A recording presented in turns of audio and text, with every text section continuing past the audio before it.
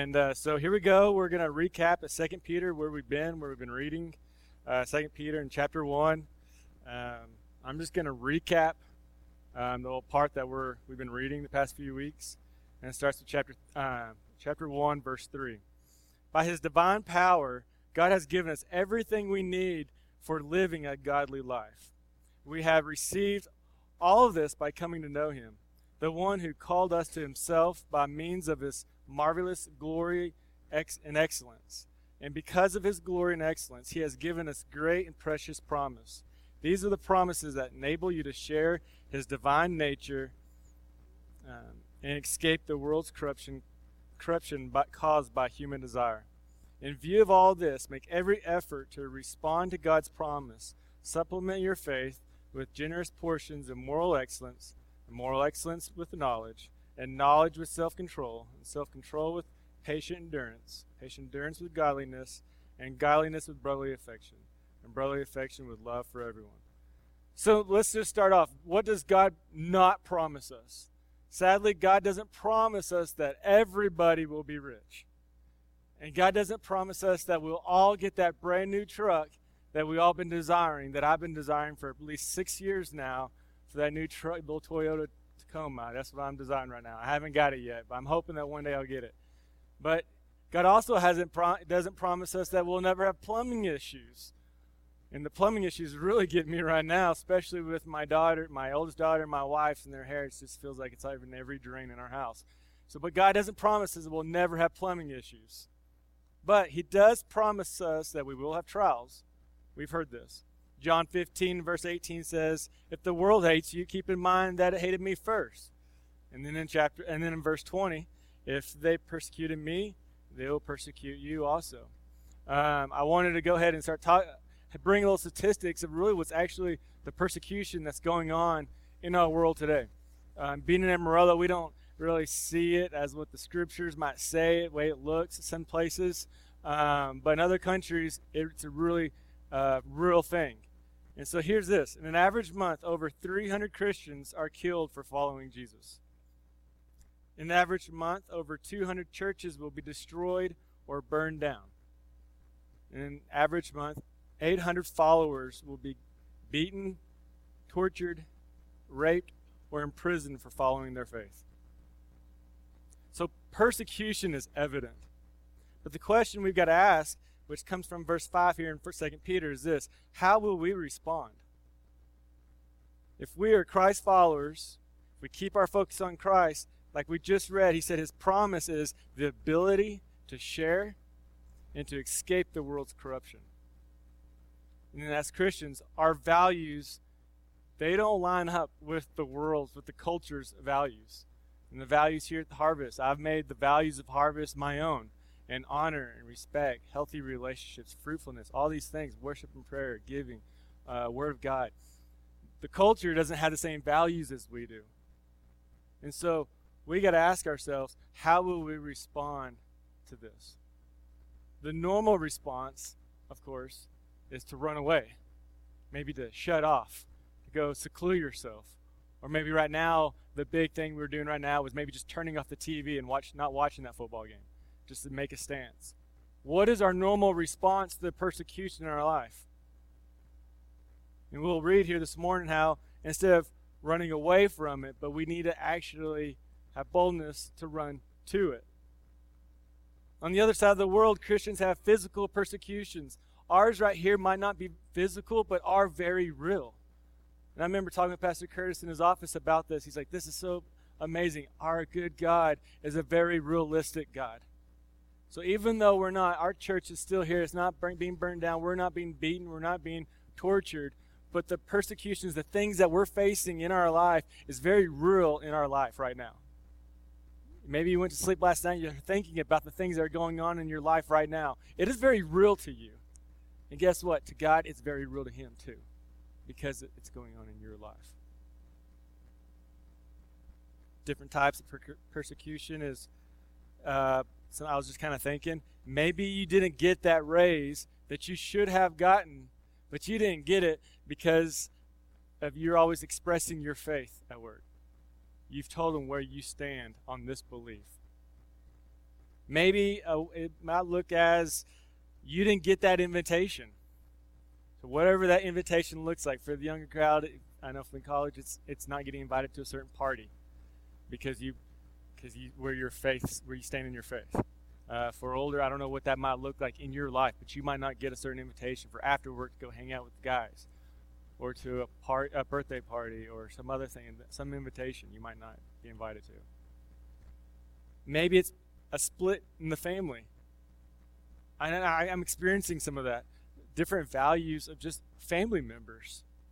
And so because of it, sometimes because it's the split in different values and family members, I might not get invited to certain things because I know this party or this get-together they're really doing. It's a very healthy, good party, just celebrating a birthday or something, but there's going to be alcohol there. And they're like, oh, we don't want to invite Brett. He's going to make it really awkward because he won't be drinking. However that looks like in your life.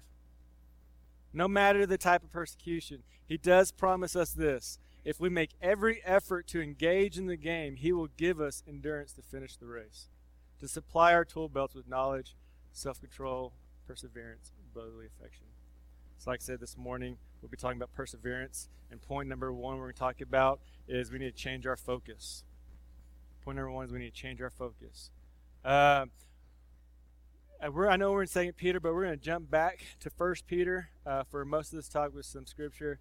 I heard in Pastor Craig O'Shell I'm pulling one of the scriptures from a recent message I heard Pastor Craig O'Shell give, and started talking about 1 Peter and why Peter wrote the book. And it was really fascinating. I never really got into that. And he's saying Peter was writing in 1 Peter to the first generation Christians who are experiencing extreme persecution under an emperor named Nero. And it's been said that Nero killed his mom. He killed his first wife. And some historians say that he actually killed his second wife as well. This dude was a bad dude. And he also had a large desire to rebuild, to maybe fix up. He wanted to be a fixer-upper. He wanted to do some stuff. And so when he went to the Senate to ask if he can rebuild and fix up some of the city, they denied him. So what he did is he went and set fire to parts of the city. And it was so big that it lasted for days and days, this fire. And then they finally got it contained and went down. And then it started up again. And then when the Senate started pressuring him, he said the Christians did it, the ones who were following the way.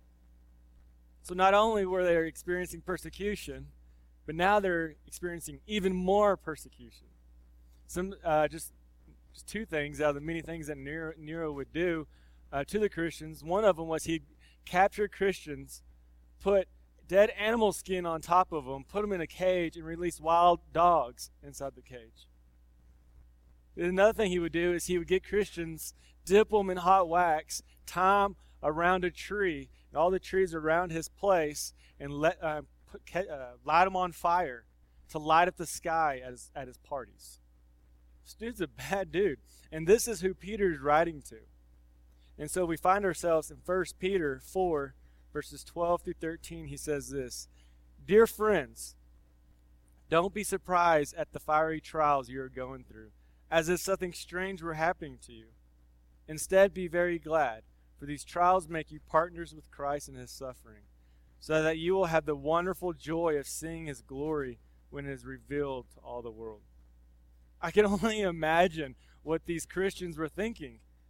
Peter, my cousin was just taken from our family, dipped in wax, and tied to a tree and set fire.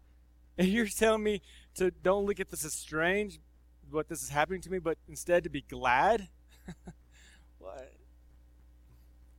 Another example of persecution. I was thinking, not persecution, but how we need to change our focus, right? Because right now, this first generation Christians, their focus maybe at the moment wasn't really at the cross. It was at their situation.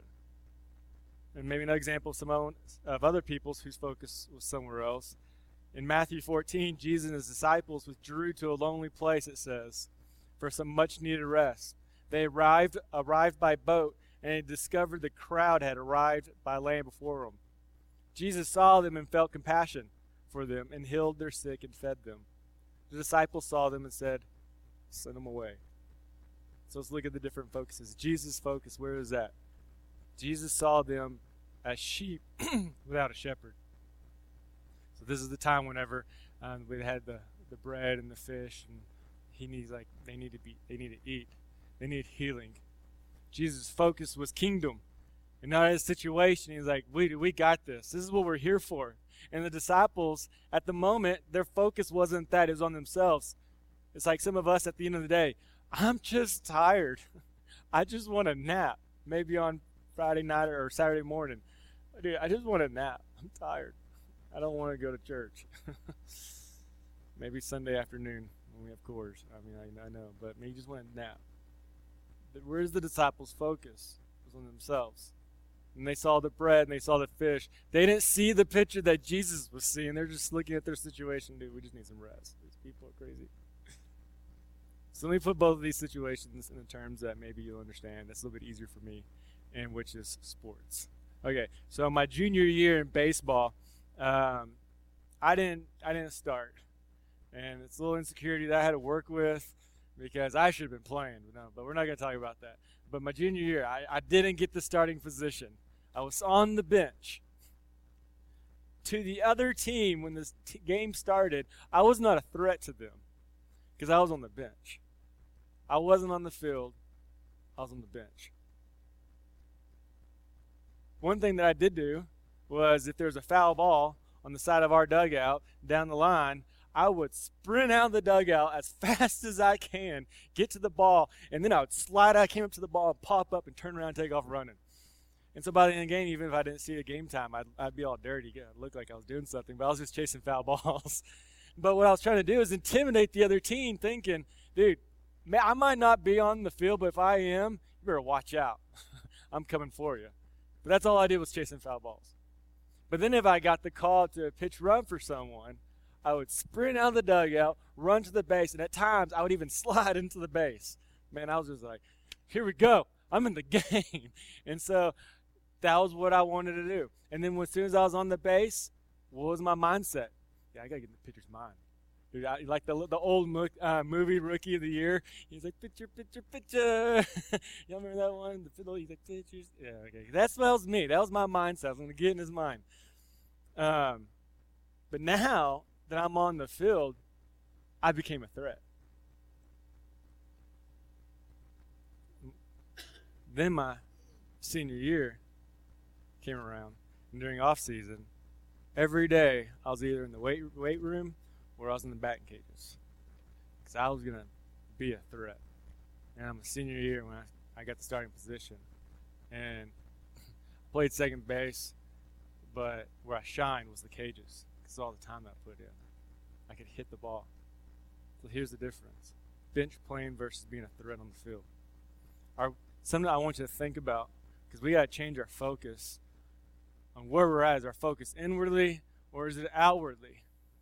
Are we on the bench, maybe coming up with a bunch of fluff? Because that's what I was doing when I was on the bench. I was coming up with a bunch of fluff, running here, cheering, sprinting places. I made it look like I was doing something, but I really wasn't. Versus when I was actually on the field making a difference. Are we on the bench or are we on the field playing? Are we coming to Sunday morning and when it comes to giving time, are we just tipping? Are we putting up a hand doing worship but not really truly surrendering in our hearts? Or we see a hurting person to the side and then got someone to pray for them. But instead, being a threat on the field, are we prayerfully asking God to do something big with our tithes? Are we surrendering not only our hearts but our lives to Jesus during worship? Are we seeking others who are hurting? What is our focus this morning? I heard an example of this is, are we looking at life as we're playing on a playground, or are we seeing it as a battlefield where there's actual war going on all around us? How's your focus? What's your perspective? Oh, on the playground, I'm nice to my friends. We respect each other. We're not going to throw the rocks at one another. We're not going to throw dirt on one another. We're being nice. We're just playing. We're having fun. Or do you see it as a battlefield? And I think of Tristan and what he's doing. He's preparing for the battlefield. And in his mindset, he's thinking, this is battle. I got to prepare myself. Are we in our quiet time? Are we thinking tomorrow when I get to work, I'm stepping onto the battlefield again, and I'm going to be a threat? Or are we just doing fluff, making it look like we're in the game, but we're really not in the game? We got to enter in. And what's the promise in doing so? We'll become a virtuous man of God. We'll have knowledge and self-control. And then we'll have perseverance. Like in 2 Peter says, you'll have wonderful joy of seeing his glory when it is revealed to all the world. So this sounds scary, maybe a little large of a task to devote my life to the battlefield. But in verse 3, it says, he calls us to himself. You know, this, Colossians 3, this is right now in our youth and college group. We're talking about relationships and the key scriptures out of Colossians. And one thing that I've been explaining to them is trying to change their focus on how they see God, how God sees them. And so when the youth, the first week, I said, okay, guys, do something for me. Close your eyes and think of something that you want right now. If it's a toy or a gift or whatever it is, imagine whatever it is that you're really seeking. And the youth, they sat there and they're thinking about it. And some of them start smiling. I'm like, all right, they got something. I'm like, now think about if I just gave it to you. Boom. It's right there in front of you. Dude, how awesome is that? You got it. That's awesome. Now what about if I came up to you and tried to take it away from you? What are you going to do? You're going to pull the Heisman, right? You're not having that. This is mine. I just got it. I'm going to keep this forever. And I told him, I was like, understand that's how God sees you. So Jesus, he came to this world to bring you back to the Father. And that's this gift that you now have. He sees you as that. And then he doesn't want to he's like a jealous God. He has this, and he doesn't want anyone to come close. He just wants just y'all. But that's how he feels about you. And you. And you. That's how he sees each and every one of us. He wants us. And he doesn't want the evil to have it. He just wants you for yourself. We need to change our focus to get perseverance, to have self-control, all these things. We need to change our focus to understand that Jesus sees us this way. And if I'm dependent on other people's response for my sense of security, I won't risk loving someone who might reject me. But if I'm secure in God's love for me, I'm released to love those who may not return my favor, who may not return the favor. Because I'm no longer dependent on what other people say about me. If I'm invited to that party or not get that raised, I'm okay because I understand where I sit with God. So we need to get new focus on what field we're really playing on and how we see God's presence in our lives. Step number 2, point 2 is we need to do what is right and trust God with the results. Do what is right and trust God with the results. 1 Peter 4 and now in verse 19. So if you are suffering in a manner that pleases God, keep on doing what is right, and trust your lives to the God who created you, for he will never fail you. Dude, I'm thinking about perseverance. I think about pushing on, even though with all the stuff going around you. I got one example. I was thinking of a guy in Scripture of Joshua. Think about Joshua, just like all the other Israelites, promise a land flowing with milk and honey. And then on the way, he sees, as Moses is going, this meeting with the Lord, he sees all the Israelites growing impatient.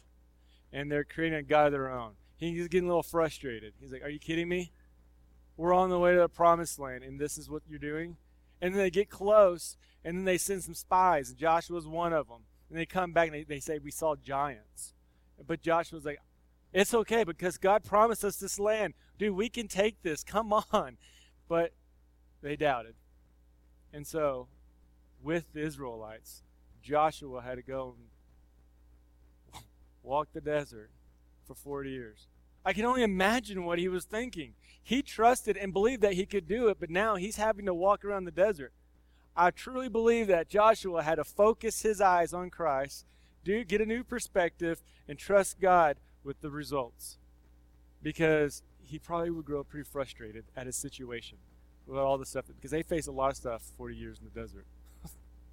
He had to focus his eyes on Christ. And I can only imagine, I was thinking about, I was like, what if he was here this morning? Imagine the testimony he would tell us. Man, how great would that be? And as I was reading different translations and thinking, man, he wondered what he would say. And this is the best I could come up with. Be strong and courageous. My promise, my promise was a land overflowing with milk and honey. Never did I imagine that I would be the one leading these people into the land. Joshua was just an assistant, but because of his focus on Christ, because he did what is right and trusted God with the results through this journey, by the time he got to the promised land, he was the leader, and he got to lead the people into the promised land. Man, that's awesome. Joshua had pursued God in his journey, and it took him deeper in his faith. And the result is identity, knowledge, self-control, and gained perseverance. Joshua faced peaks and valleys during his journey to the promise, but without the peaks and valleys, it makes the destination less gratifying. When I pursue Christ, my journey no longer feels like suffering. Whenever I pursue Christ, my journey is no longer like suffering, but transforming my identity in Christ, giving me endurance to push on. I like to think as our journey as a roller coaster. I mean, think about it. You ever been on a roller coaster? There's times it's exciting. There's times that you're scared, possibly. I mean, as a young child, I was scared all the time on the roller coasters, but I loved them. There's sometimes you take an unexpected turn to the right, an unexpected turn to the left, and you're going up, then you're going down, and then you're bouncing back and forth on the sides of the cart, and it hurts maybe every now and then. But here's the deal. On this roller coaster, think about if you got on the cart and the announcer said, okay, here, raise your hands, here comes the down, put your seatbelt on. All right, here we go, guys. All right, here we go. Done. All right, get off. Without all the turns, the ups and downs, the hurt, bouncing up and down, and the scary times, the good times, bad times, without the journey, it makes the destination less gratifying. Because along the journey, I gain knowledge. I gain self-control to hold on in certain times. I gain wisdom. And this is the thing is, I gain perseverance because I began looking forward to the end. Without the journey, it makes the destination less gratifying. And like Joshua's example, when we keep our focus on Christ and do the right thing, staying true to who we are, our character, we will gain knowledge on what this journey really is and begin to cultivate the power of perseverance to reach the destination. And think, man, if I'm just like a roller coaster in my life right now, think about all the persecution in your life right now. If I'm experiencing all of this, how great is the destination? God's doing something in me. In this journey, God is creating in me all these things to prepare me for something. Wonder how great that's going to be. And that gives me perseverance. When I get a new focus, I stay true to who I am and do what is right, trust God with the results. Last point, number 3, is respond. We got to respond. C.S. Lewis says this: don't bother too much about your feelings, for when they are humble, loving, and brave, give thanks for them. When they are conceited, selfish, and cowardly, ask to have them altered. In neither case are they you, but only a thing that happens to you. What matters is your intentions and your behavior. You might have good intentions, like me playing baseball. Like, man, I was trying to run for that foul ball. I was trying to shoot. I had good intentions, but my behavior shows that I'm not a threat to the other team because I'm on the bench. And if you're like this world, the world will love you. If you're not like this world, the world will hate you at times. And I get it. There's I don't like to turn on the TV because there's talks of war, there's protests, natural disasters. I mean, you can't even watch football anymore. Good grief. Going on in the world, we tend to pursue comfort. Naturally, we will all pursue comfort. What we're doing is we lean towards comfort. We are choosing the path of least resistance. Let me tell you, Christianity is a journey, and along the way, we will feel intense excitement about God. Not always. I think about the roller coaster. Whenever I'm going up, at the very beginning, I'm kind of scared. I'm not really excited about. I'm actually rethinking what I chose to do because it's still going up. It's still going up. And we're still going up. Can we not just do it? Oh my goodness. Can I get off? But then all of a sudden, I go down. It's fun. Sometimes you'll have mixed emotions.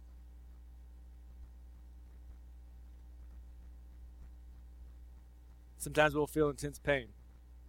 But regardless how you feel your situation with your persecution, we got to remember that God is much bigger than our fleeting feelings.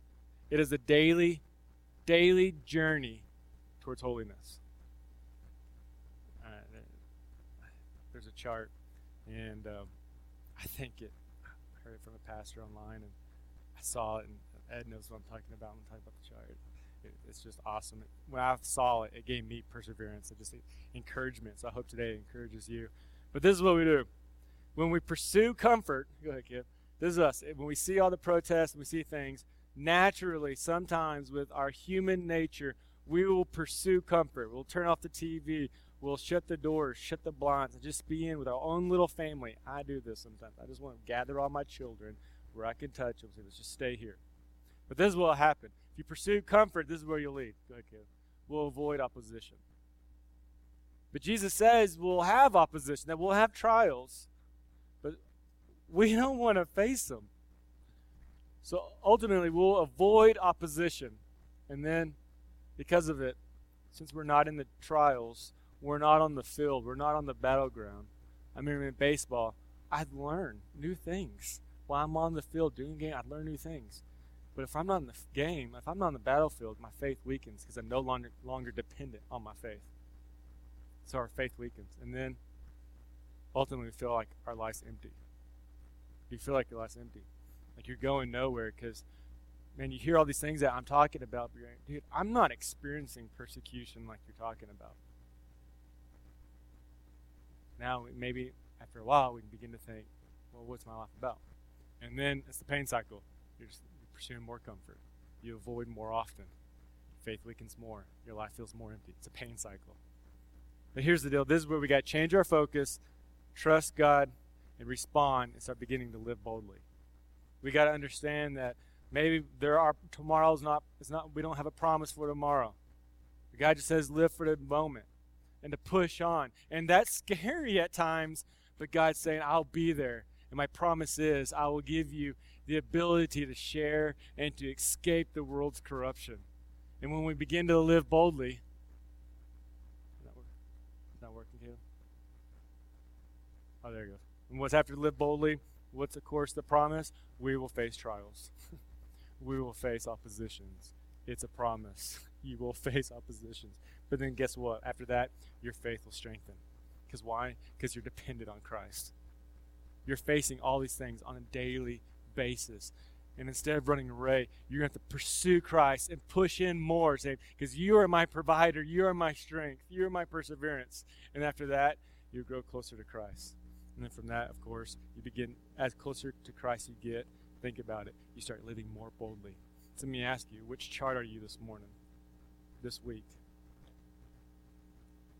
I know there's times that, man, I'm so tired. And I know I work here at the church, but there's days at night I'm like, I don't want to go to sleep because I really don't want to go to the church tomorrow. I don't want to do church tomorrow. I'm just not in the mood. I can't do church tomorrow. And then I go to sleep and I wake up and guess what? Man, I got a new spirit. I'm ready to go because that night I pursued Christ. I pray, I said, God, give me a new focus. And his promise is true every day. 1 Peter 5:5-7 says this. 1 Peter 5:5-7. God opposes the proud but gives grace to the humble. So humble yourselves under the mighty power of God. And at the right time he will lift you up in honor. Give all your worries and cares to God, for he cares about you. Let me tell you, our journey is not maintaining our puppy love feeling towards God and our friends forever, but rather committing our whole life's journey and pursuing the heart of Christ.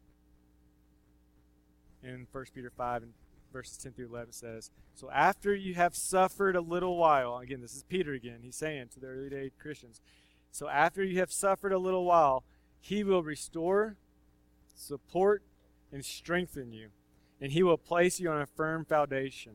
All power to him forever and amen. So, to recap, we got to change our focus. We got to trust God, do what's right, trust God, and we got to respond. Number one, we need to change our focus. Are we playing on the playground or are we playing on the battlefield? Reminder, if I'm dependent on other people's response for my sense of security, I won't risk loving those who might reject me. But if I'm secure in God's love for me, I'm released to love those even though they might not return the favor. Number two, do what is right. Trust God with the results. Like Joshua, we can kick and complain about our situation, or take his example and submit our lives to pursuing Christ, trusting him with the results. And number three, we respond. Will you set towards comfort or live boldly? In doing these, we will cultivate the power of perseverance in our journey, of the great reward ahead of us. Because how great will that destination be? Last example of a story of a man in the Bible and Scripture. I just heard this just a couple of days ago. I was driving my car and listened to a pastor speak. And he was encouraging the congregation.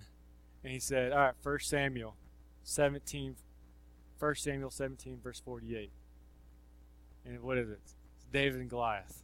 We all know the story. But here's one little thing that maybe we might not look at. One word. One word, and it says ran. So David goes down. He gets on all the shield, all the stuff, and then he takes out, nope, I don't need that. I'm going to trust God with what he's given me.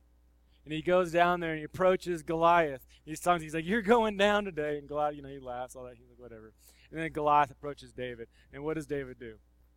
He knows exactly who he is. He lives boldly, and it says he ran towards Goliath. So men, today, what does your day look like? How will you respond? Will you run away or will you run to it? Because David knew who he was. He ran to it, and he had victory in his life. So God, I thank you for this morning.